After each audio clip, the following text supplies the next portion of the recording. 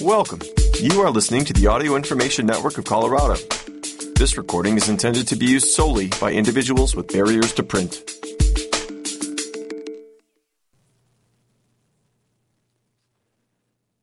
Thank you for listening to the Jefferson County News for the week of December 15th, 2022. My name is Gregory Haddock. For today's reading, we will be covering the following stories.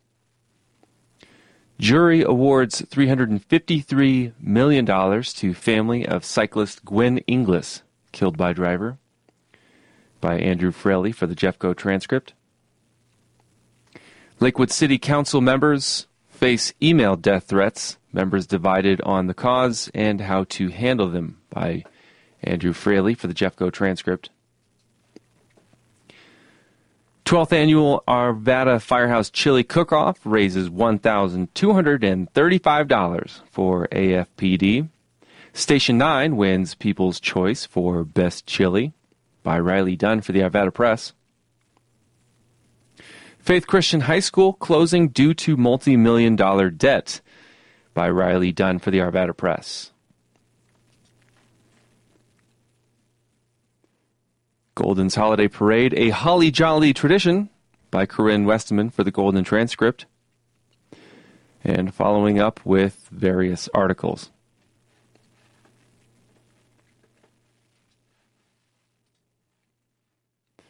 Jury awards $353 million to family of cyclist Gwen Inglis, killed by driver, by Andrew Fraley.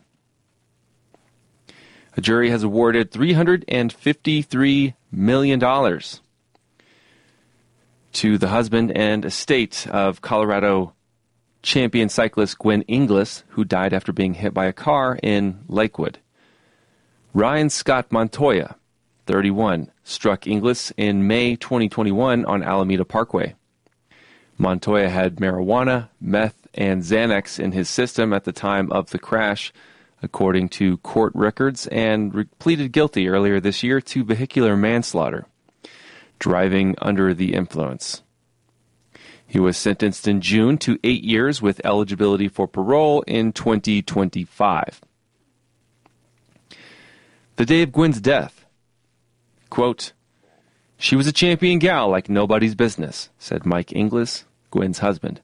"She was just the epitome of what a good kid could ever be." The day of the crash was cool.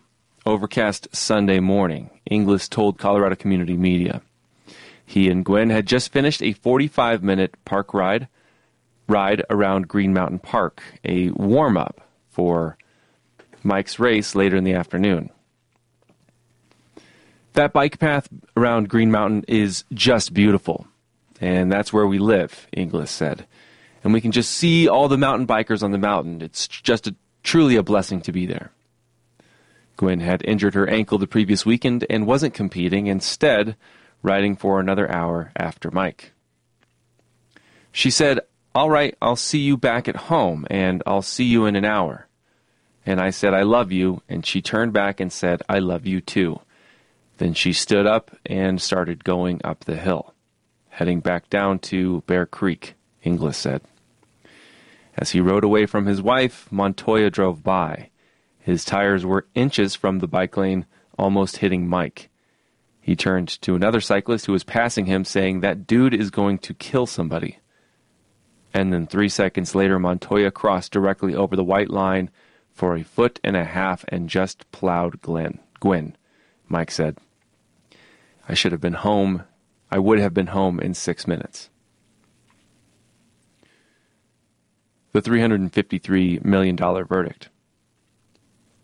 "We feel that far too often drivers are not punished for hitting cyclists," said the family's lawyer, Megan Hotman, a fellow cycling professional and teammate of Gwen's. "We see all the time that people don't even get jail time. They get a light slap on the wrist." The Inglis family filed the civil lawsuit against Montoya in Jefferson County only a week after the crash.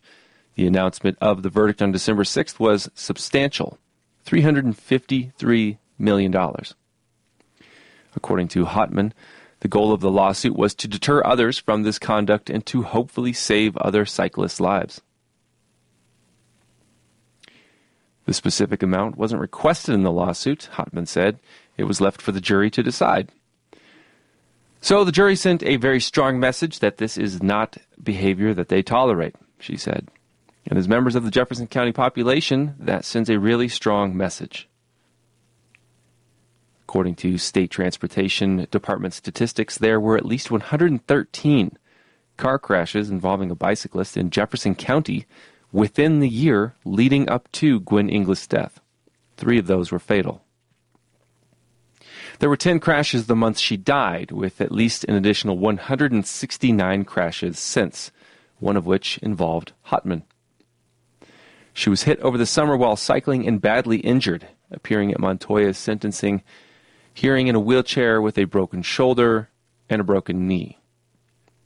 I hadn't undergone surgery yet. That was 2 days after I was hit, and I spent most of my summer in a wheelchair and using a walker, she said. She believes there needs to be both better infrastructure and tighter laws and punishments for DUI drivers who kill others, including cyclists. The 8 years was a very dissatisfying sentence, Hotman said. Montoya is parole eligible in 2025, so he's only going to do a few years, and then he'll be back out. Mike Inglis hoped for change. According to Mike Inglis, Montoya stated in court that he was unaware of the Colorado state law requiring drivers to give cyclists at least 3 feet of space while passing them. You get taught that, Mike said, whether from the driver's education or otherwise, but there's no refresher in society. He sees this lack of education as a major avenue for improvement for safety. Maybe that's what we're lacking. There's just nobody educating the general population on things that should just be good etiquette. He said, infrastructure is another. Rumble strips to alert a driver they are drifting into the bike lane, and painting those lanes a bright color green are cheap. Easy improvements, Inglis believes, could have prevented Gwen's death. Commenting on painting the lanes, it allows drivers to be more confident as they know where a cyclist path is. More so, he believes restrictions need to be tightened for drivers found driving under the influence. He wants to see minimum insurance increased for repeated offenders, pointing out that the insurance payout from Montoya didn't even cover Gwen's funeral costs. He said that Montoya had been arrested for a DUI 10 days before striking and killing Gwen. According to court records, the incident happened in Gilpin County, and Montoya pleaded not guilty. How does he have his driver's license? How is that even possible?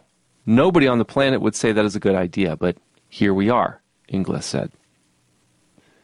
The multi-million-dollar verdict breaks down into 3 categories: economical, or lost wages from Gwen's death; punitive, or the punishment and deterrent for others breaking the law; and emotional. It's for the pain and suffering, for me having to breathe into my wife's mouth on the side of the road as they turn blue, he said.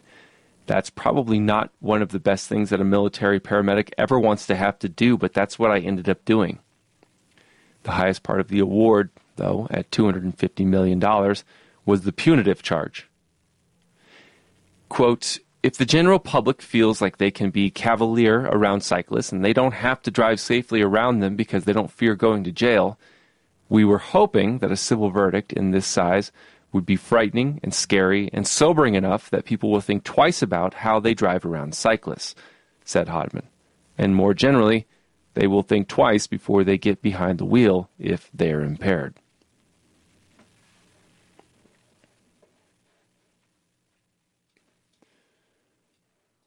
Former Edgewater sergeant indicted for unlawful sexual conduct.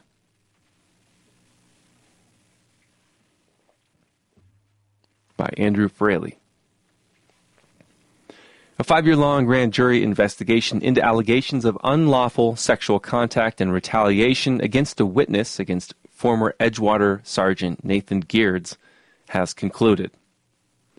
The indictment, the concluding report by the grand jury on December 7th, presents 4 counts of unlawful sexual conduct, 2 with use of force, and 1 of witness retaliation. Geertz was most recently employed by the Black Hawk Police Department, turning himself in on December 6th after being fired from the department when news of the indictment was released. The victim of the unlawful sexual contact Geertz is accused of was a female officer with the Edgewater Police Department in 2 separate incidents after leaving a holiday party hosted by the department in December of 2019. According to the indictment, Geertz repeatedly touched the victim in various places without consent and the victim moving his hand away each time. Both had consumed alcohol.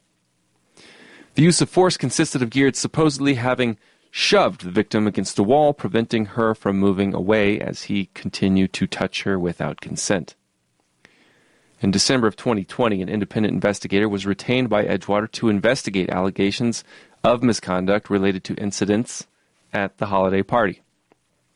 It concluded in February of 2021. Geertz was made aware of the findings and told by then Edgewater Police Chief Mackey he may be disciplined with a multi-day suspension. Geertz resigned days later. The intimidation of a witness charge comes from Geertz before his final day of employment, calling into his sergeant's office patrol officer Chad Slavin.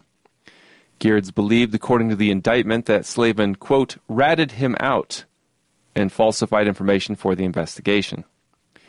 According to the indictments, Geertz then, quote, told Chad Slavin law enforcement was a small community, that he knew people in law enforcement, and that he was going to ruin his law enforcement career and threatened to come after his family. The retaliation against a witness charge for the indictment is a felony. Geertz is being held without bond at the Jefferson County Jail.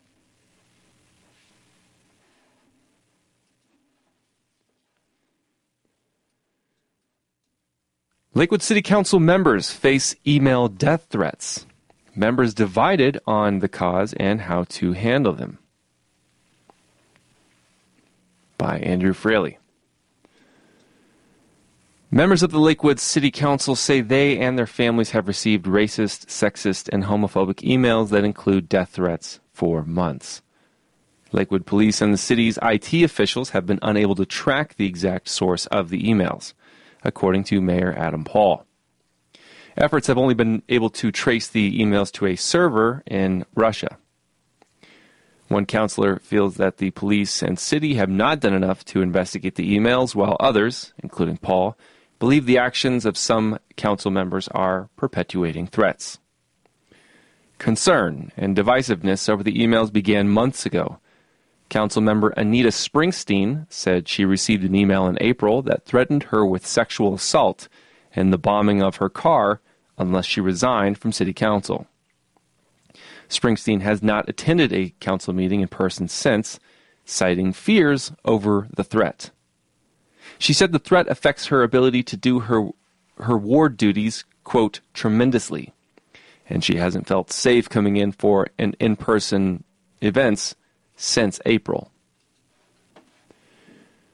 What that means is I can't do my ward meetings. I can't attend executive sessions that are about major decisions involving the city, like the municipal judge and the contract of the city manager, she explained.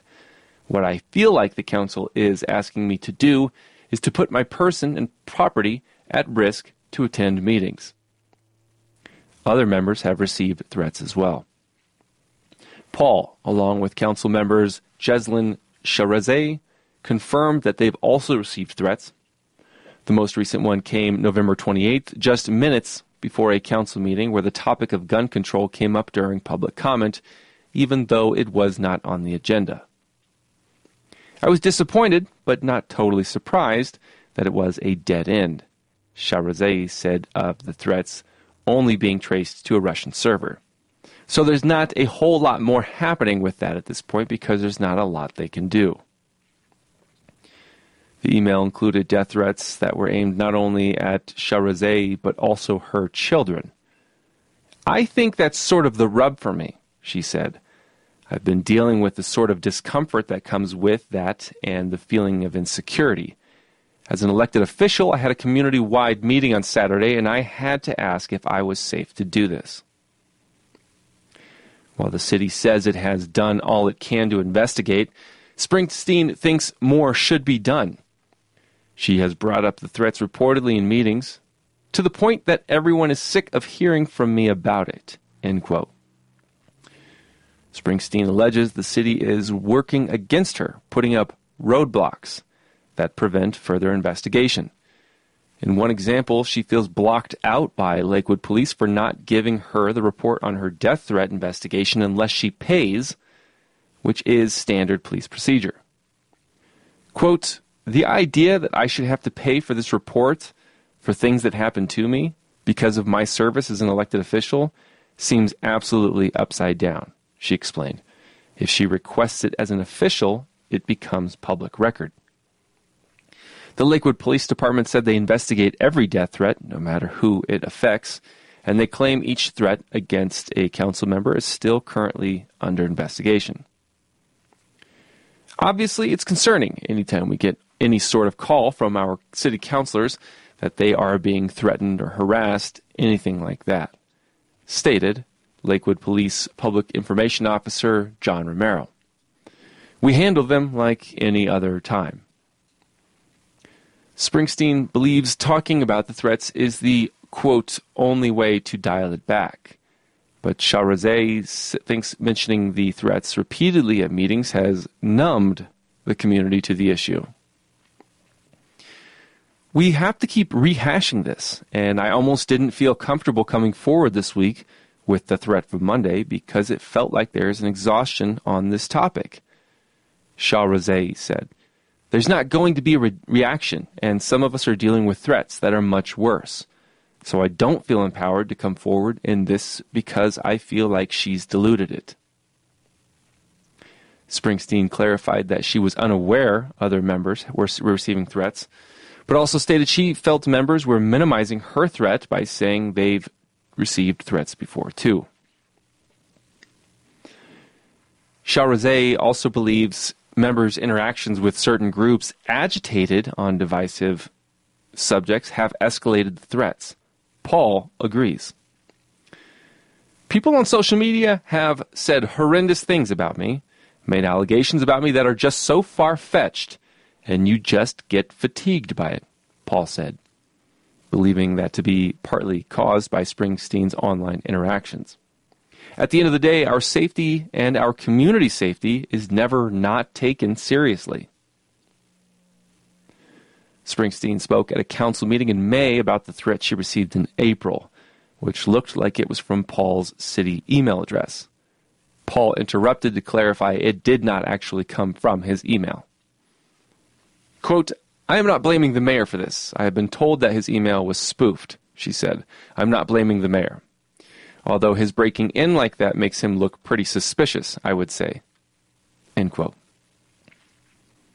Quote, I know, Councilmember Springsteen, you think this is funny, but none of this is funny, Paul said in response later in the meeting. And sadly, a lot of it is perpetuated by folks on this council who have people in the community making just absurd allegations that are hurtful and harmful, and it needs to end. Paul added, we all have the opportunity to say enough is enough, and that means you too, Councilor Springsteen. You can put an end to some of this yourself. Springsteen took the remark as Paul telling her that she, quote, deserved it.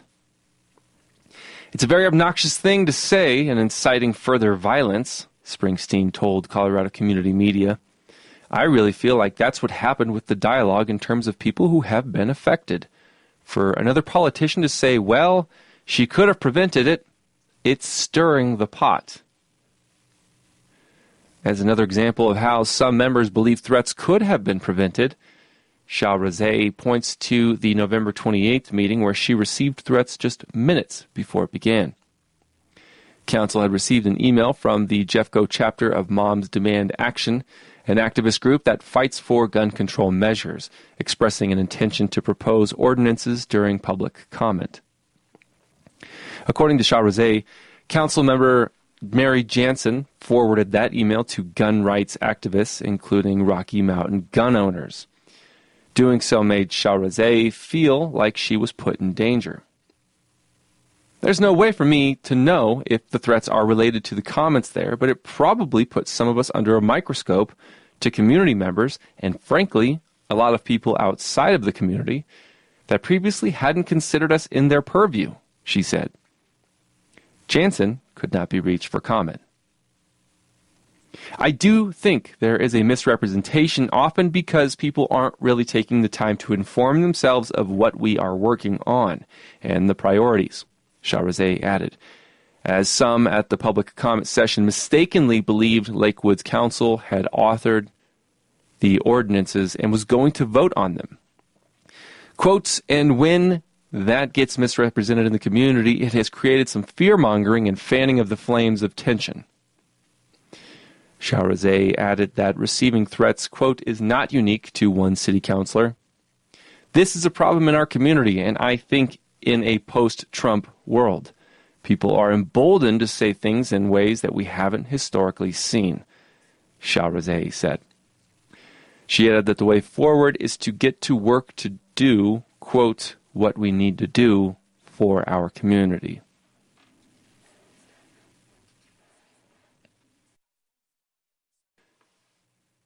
Twelfth annual Arvada Firehouse Chili Cook-Off raises $1,235 for AFPD.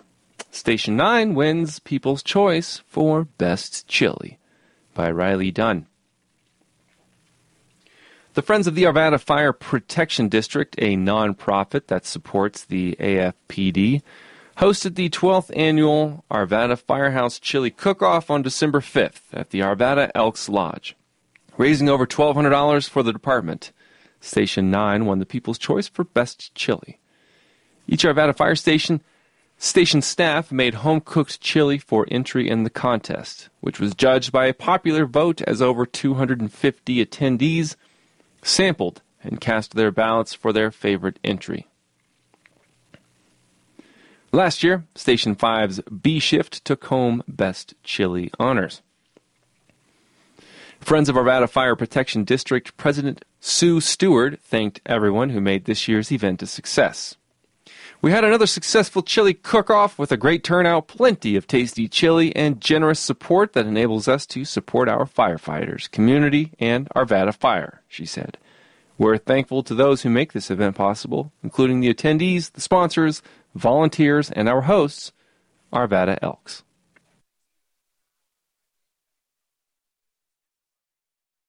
Faith Christian High School closing due to multi-million-dollar debt by Riley Dunn. Faith Christian High School in Arvada will be closing at the end of 2022-23 school year due to mounting debt. Faith Christian Superintendent Andrew Haas and Pastor Jason King announced in a video message to families. The high school, located on Carr Street, has been acquired by Grace Church of Arvada for $12 million. Grace will reopen the high school for the 23-24 school year under a new name and leadership team, according to Grace Church pastor Rick Long. Faith Christian's K-8 school, located on Ward Road, will remain open under Faith Christian Academy's banner. Haas did not respond for comment by press time, but said a representative from the school would be available for an interview with Colorado Community Media within the next couple of days. Faith Christian Academy celebrated its 50th anniversary in 2021, but mounting financial woes have been plaguing the church over the past 2 decades, according to King's comment in the video message to families posted on YouTube on November 18th. The ministry's K-8 was founded in Denver in 1971, with the high school opening the following year. In an interview with the Arvada Press last year, Haas said the school's total K-12 enrollment was a little under 850, a figure he said was up 100 from the previous school year. Haas said his father, Martin, founded the school with the goal, quote, to have a school where the focus on God could be central and students would be encouraged to have a personal relationship with Jesus. Faith also has been embroiled in a number of high-profile lawsuits, including a racial discrimination suit filed by former teacher Greg Tucker and a suit filed by FCA against the Jefferson County Public Health Department over the department's COVID-19 protocols. The discrimination suit is ongoing after the 10th Circuit Court declined to review it in bank while JCPH was granted an injunction in the COVID lawsuit. Long said that he was a parent at Faith Christian when Tucker was fired and that he was aware of FCA's lawsuits, stating that Grace Church's legal team would be investigating every single detail of the event that begat the legal proceedings. When we launch with whoever we launch with, we'll be sure it's exactly the standards and ideals of Grace Church, Long said. We pull no punches with how we operate as a ministry. Financial woes. In the video, King said that between 1991 and 2000, FCA took out a $6.8 million loan to purchase its Carr Street campus.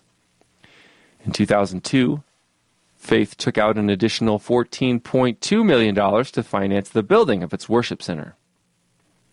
In 2014, the ministry converted the interest-only load to a conventional load, and by 2017, the ministry had only paid off about $1.4 million, leaving Faith with a debt of $19 million.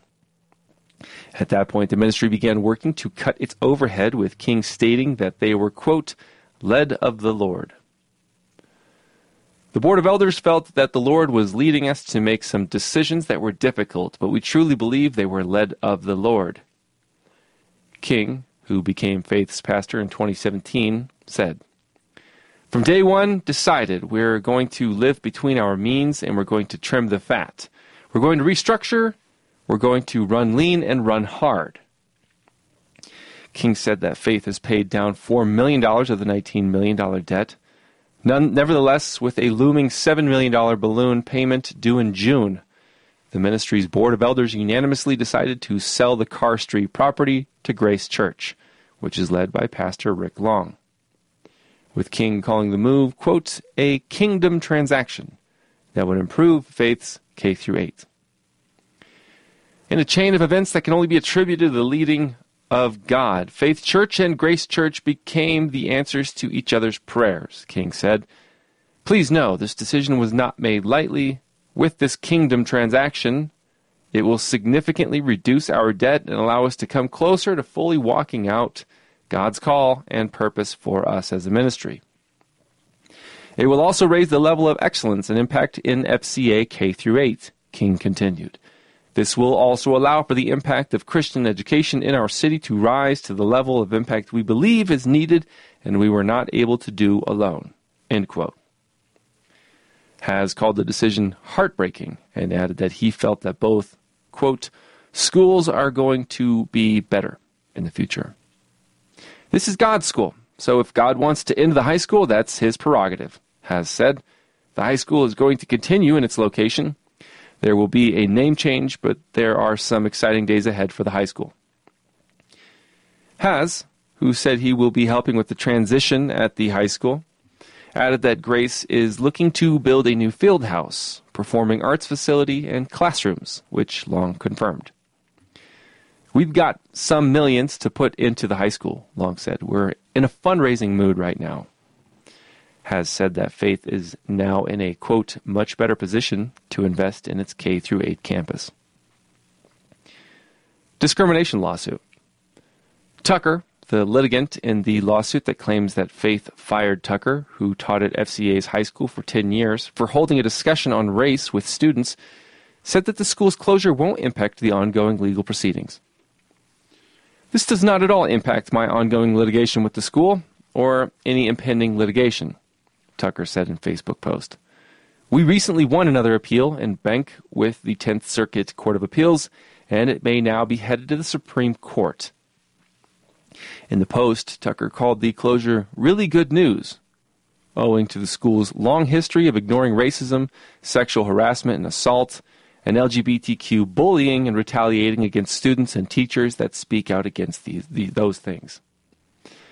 Nancy Felix, a former FCA parent whose daughter Ramya Sinha said she experienced racial discrimination during her time at the school, said in a Facebook post that she would celebrate, quote, that racist school closing.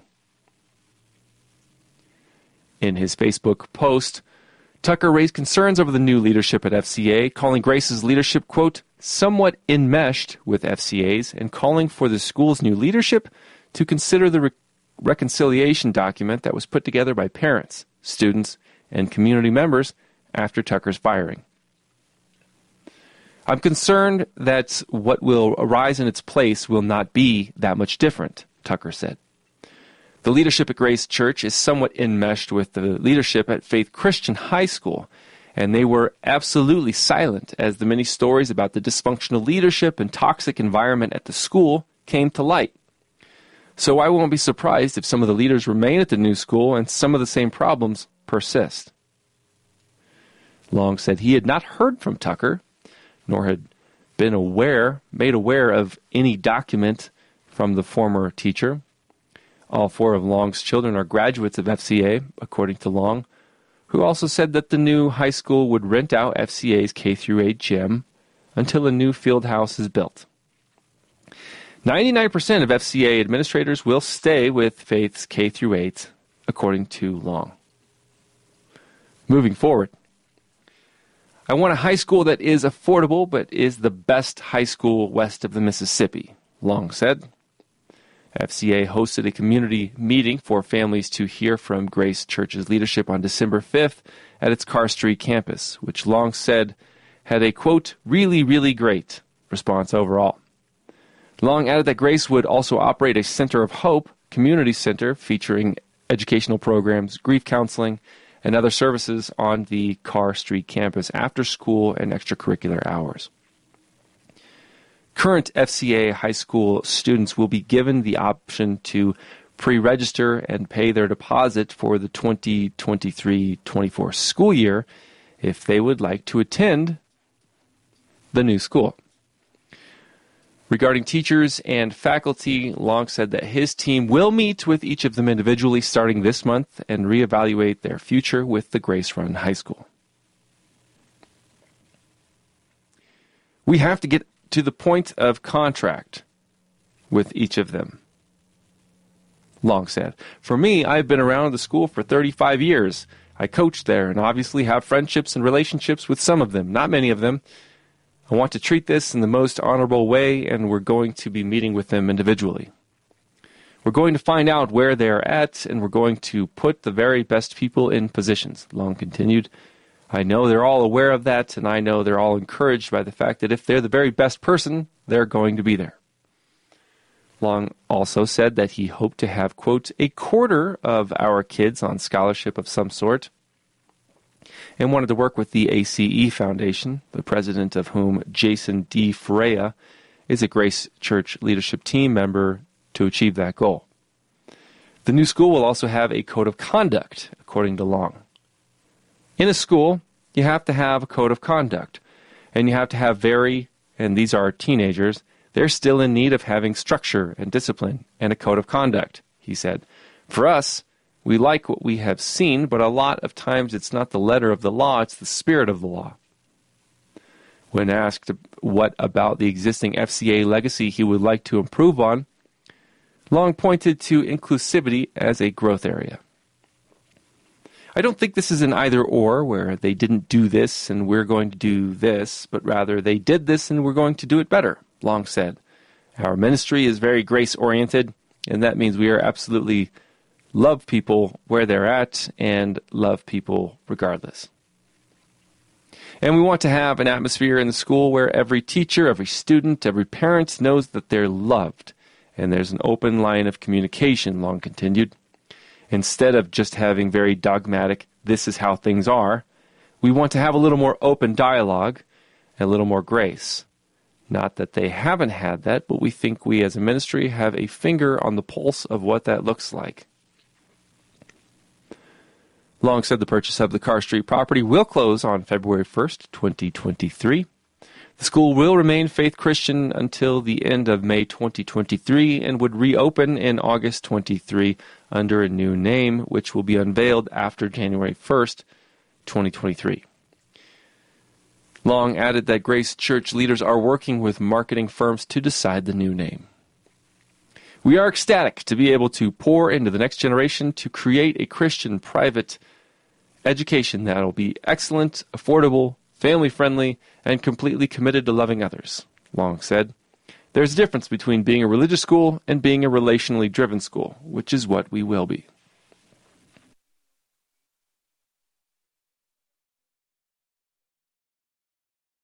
Golden's Holiday Parade, a holly jolly tradition, by Corinne Westerman.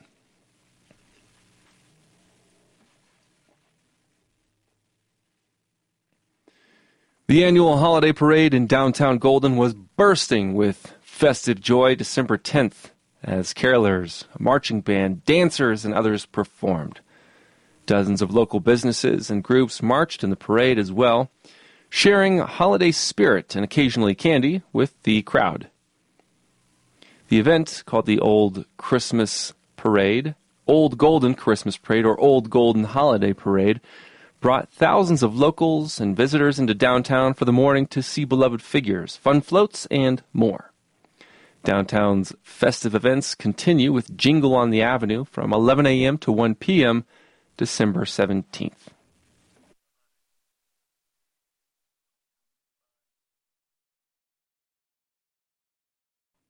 Where the sidewalk ends. Locals want to make Golden safer for pedestrians, cyclists. Bike Walk Golden launches membership drive, City updating bike pedestrian master plan, by Corinne Westerman. For any Goldenite who's felt like they were playing Frogger when walking across the street, or who's held their breath while biking through a traffic circle, there are ways to ensure Golden becomes a safer and more convenient place to walk and bike. This winter, advocacy group Bike Walk Golden is hosting a membership drive to encourage anyone who walks or bikes in and around the city to join. Also, separately, the City of Golden is updating its bike and pedestrian master plan, which will provide guidance on policies, programs, and projects the city should implement long-term. Officials plan to start another round of public input in January, including public meetings, a survey, and more. The planning department intends to complete on the updated plan earlier this summer and bring it to the City Council for approval. Bike Walk Golden members formed the group about a year ago and have been providing input on the master plan, updates, and other items related to pedestrian and cyclist safety. Overall, they wanted Bike Walk Golden to be a bridge between residents and local government on these issues. The intention is to truly make it safer and more convenient to leave the car at home, to use more active transportation, member Andrea DeFreitas said. There are a lot of opportunities that opens up for the community as a whole. Bike Walk Golden's membership drive. The idea for the group started when residents in 3 historic neighborhoods wanted to get together, but they didn't want to use their cars to do so. Thus, they started examining biking and walking connectivity throughout Golden. DeFreitas gave Golden's walkability and bikeability an A- or B+ grade, saying the city benefits from its valley geography and lack of sprawl. She said the city and county have both invested a lot in various paths and intersections, so there's a solid foundation. However, she wanted to see better connectivity between those really good pieces. Fellow member Matthew Bird said he'd give Golden a C grade. The traffic circles on South Golden Road are especially egregious for cyclist safety. Beth Bidwell, the group's chair, somewhat agreed with Bird, while she'd give the city an A for recreational cycling. For day-to-day activities, there's room for improvement, she said.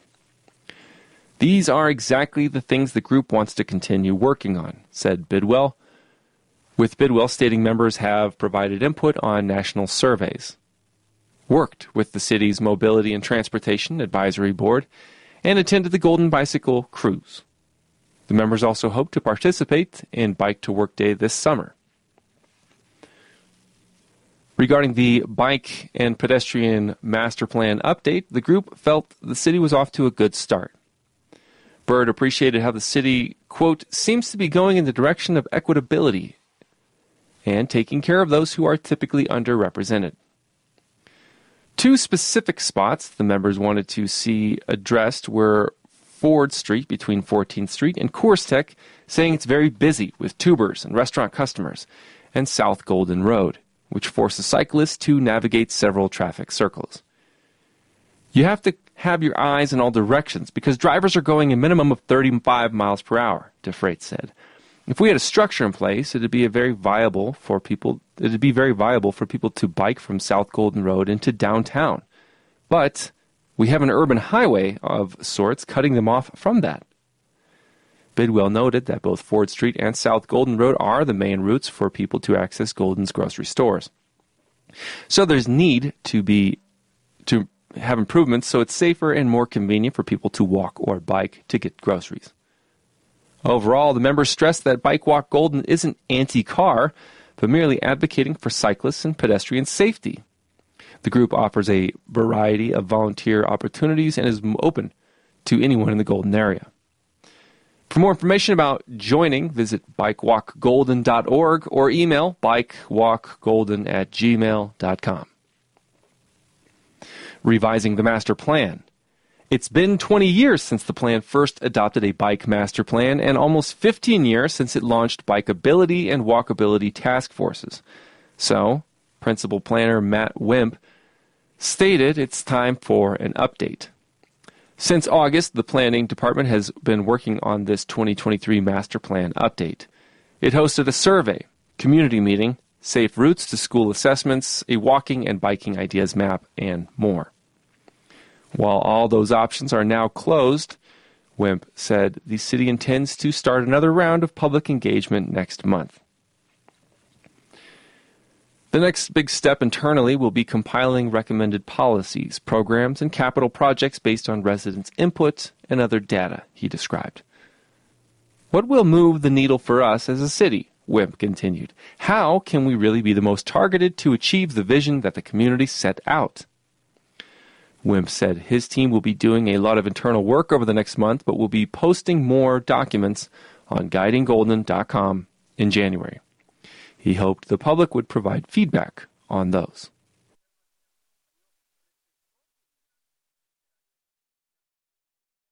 Local voices.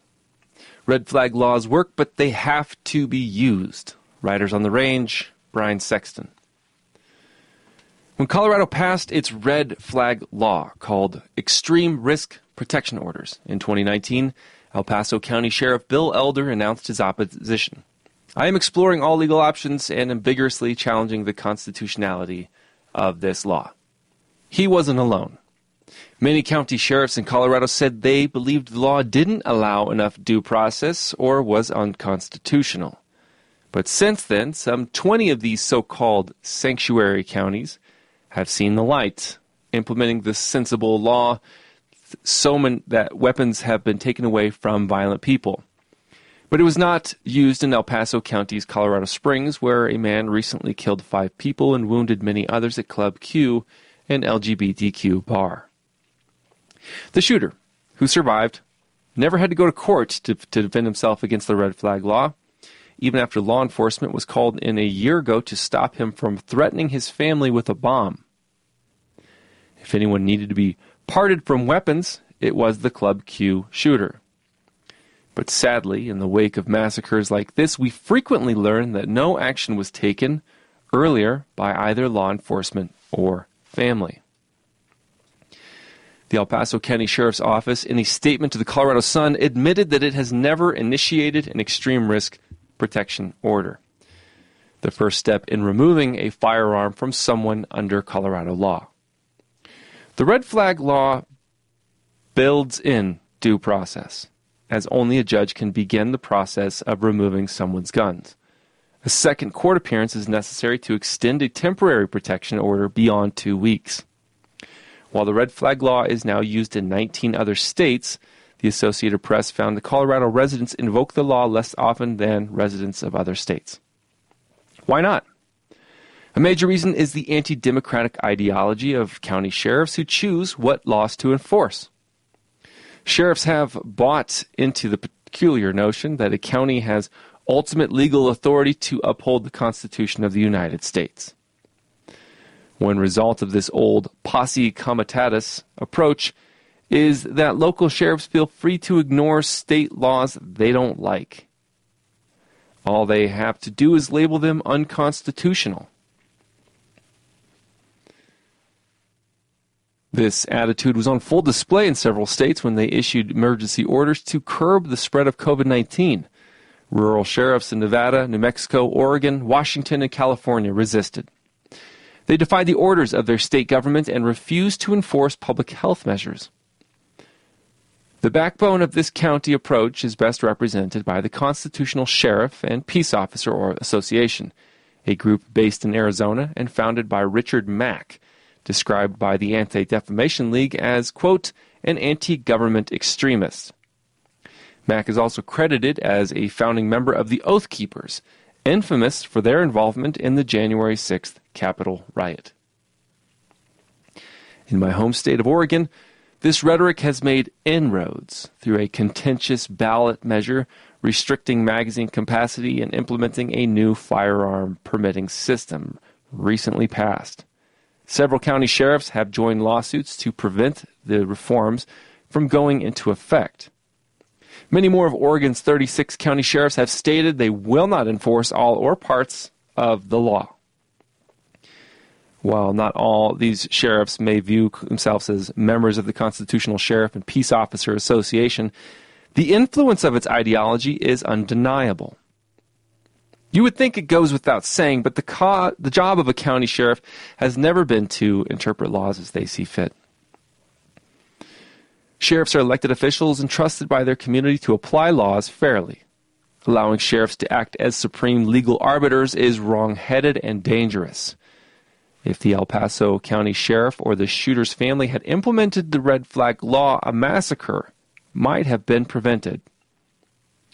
So-called constitutional sheriffs couch their rhetoric and ideology as a fight to preserve liberty and injustice.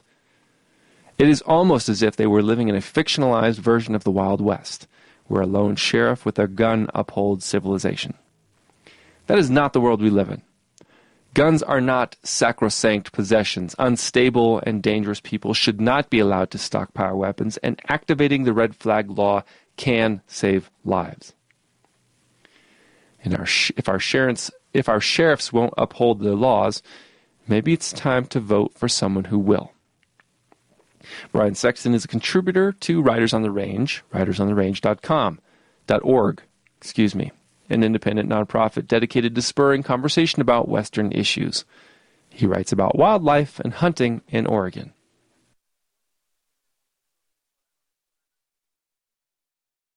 Vail Film Festival brings the world into viewers' homes. Coming attractions by Clark Reeder. For those who have never attended a film festival, the prospect of navigating all the screenings and events can be a little daunting. Plus, there's the added challenges of finding time to eat between movies and getting from one theater to another. It can all be a bit much. So, while one does miss out on some of the camaraderie that is part of the in-person experience, it's difficult to argue with the flexibility and convenience that virtual festivals provide. The 19th Annual Vail Film Festival, which ran from Thursday, December 1st through Sunday, December 4th, provided virtual viewers the same thoughtfully curated films, all of which highlight the work of female filmmakers, as ever, and allowed them to peruse the more than 20 offerings from the comfort of their couch. Quote, "The challenge and focus this year was curating the film program. Since it is online, we wanted to make sure we selected a variety of films that could complement each other and hopefully be entertaining and inspiring for the audience," explained Scott Cross, co-executive director of the festival, in an email interview. Film is such an immersive art form and can be transformative as well as entertaining. We hope audiences come away feeling entertained and maybe having discovered a new filmmaker or filmmakers whose work has moved them in some way. During this year's festival, I saw 10 films over 4 days and have selected 4 favorites. Stories that moved me, made me laugh, and rethink how I see the world. The Cave of Adullam. Release date available now on ESPN+. The work of Jason Wilson does in the documentary Cave of Adullam is truly God's work. His passion and impact brims over in every frame of the film. In the heart of Detroit, Wilson's dojo, the titular cave, specifically focuses on giving young black boys the best chance possible at living the lives they want and deserve. While he does teach martial arts, he focuses just as much on time and energy on emotional stability and discipline, mental health, and achieving goals. And the work is immensely difficult, but totally doable. Seeing the young boys taking the first steps toward becoming the men they want to be is some of the most powerful storytelling you'll see all year. The Cave of Adullam, Adullam, just like Wilson, means to challenge and inspire. Both succeed on all fronts. Dear 13, release date to be announced. Honestly, I haven't the faintest idea how kids today do it. Growing up has never been easy, but with the technology and social media options young people have access to nowadays, there are challenges that I never considered when I was young. Alexis Neofitide's eye-opening documentary, Dear 13, takes viewers all over the world to show the vast variety of what it means to be 13 years old in modern societies. The children in the film are wise beyond their years and yet achingly youthful. This is the kind of movie that sends you back into your own past to look at how you have grown and changed over the years. And it's never preachy or condescending. We put an awful lot on kids these days, and the film explores what they actually want from the world, and their lives. It's the best kind of documentary, both enlightening and entertaining. My Sister Liv, release date TBA. My Sister Liv is the kind of film that absolutely knocks you flat, and it should. That's the point. The Alan Hicks documentary, which takes place in Colorado, follows sisters Tessa and Liv as they navigate the challenges of growing up with social media, depression, and anxiety. While there have been great steps forward made in the areas of mental health and suicide awareness, there are still all kinds of stigmas and shame that teens and youths must deal with. You get to hear firsthand from those struggling with those very issues, and that just reaches in and grabs your heart. It is so powerful to see how it impacts daily life for so many. This film is heartbreaking, call to arms, one that everyone should watch. We Burn Like This. Release dates available now on streaming platforms. Delicate business is being conducted in We Burn Like This, Alana Waxman's devastating exploration of contemporary anti-Semitism in rural America. The film follows Ray, an arresting Madeline Coughlin, a young woman living in Billings, Montana, as she navigates a life full of challenges and prejudices. She has her best friend Chrissy B., the reliably great Devery Jacobs, but not much else. The audience is treated to a searing portrait of strength and weakness as Ray tries to find steady footing in unsteady times. Whether or not you faced similar challenges as Ray, there is no denying the film's power and dedication to its message. This one leaves a mark. Clark Reader's column On Culture appears on a weekly basis. He can be reached at clarkwithan.e.reader@hotmail.com. Thank you for listening to the Jefferson County News. My name is Gregory Haddock.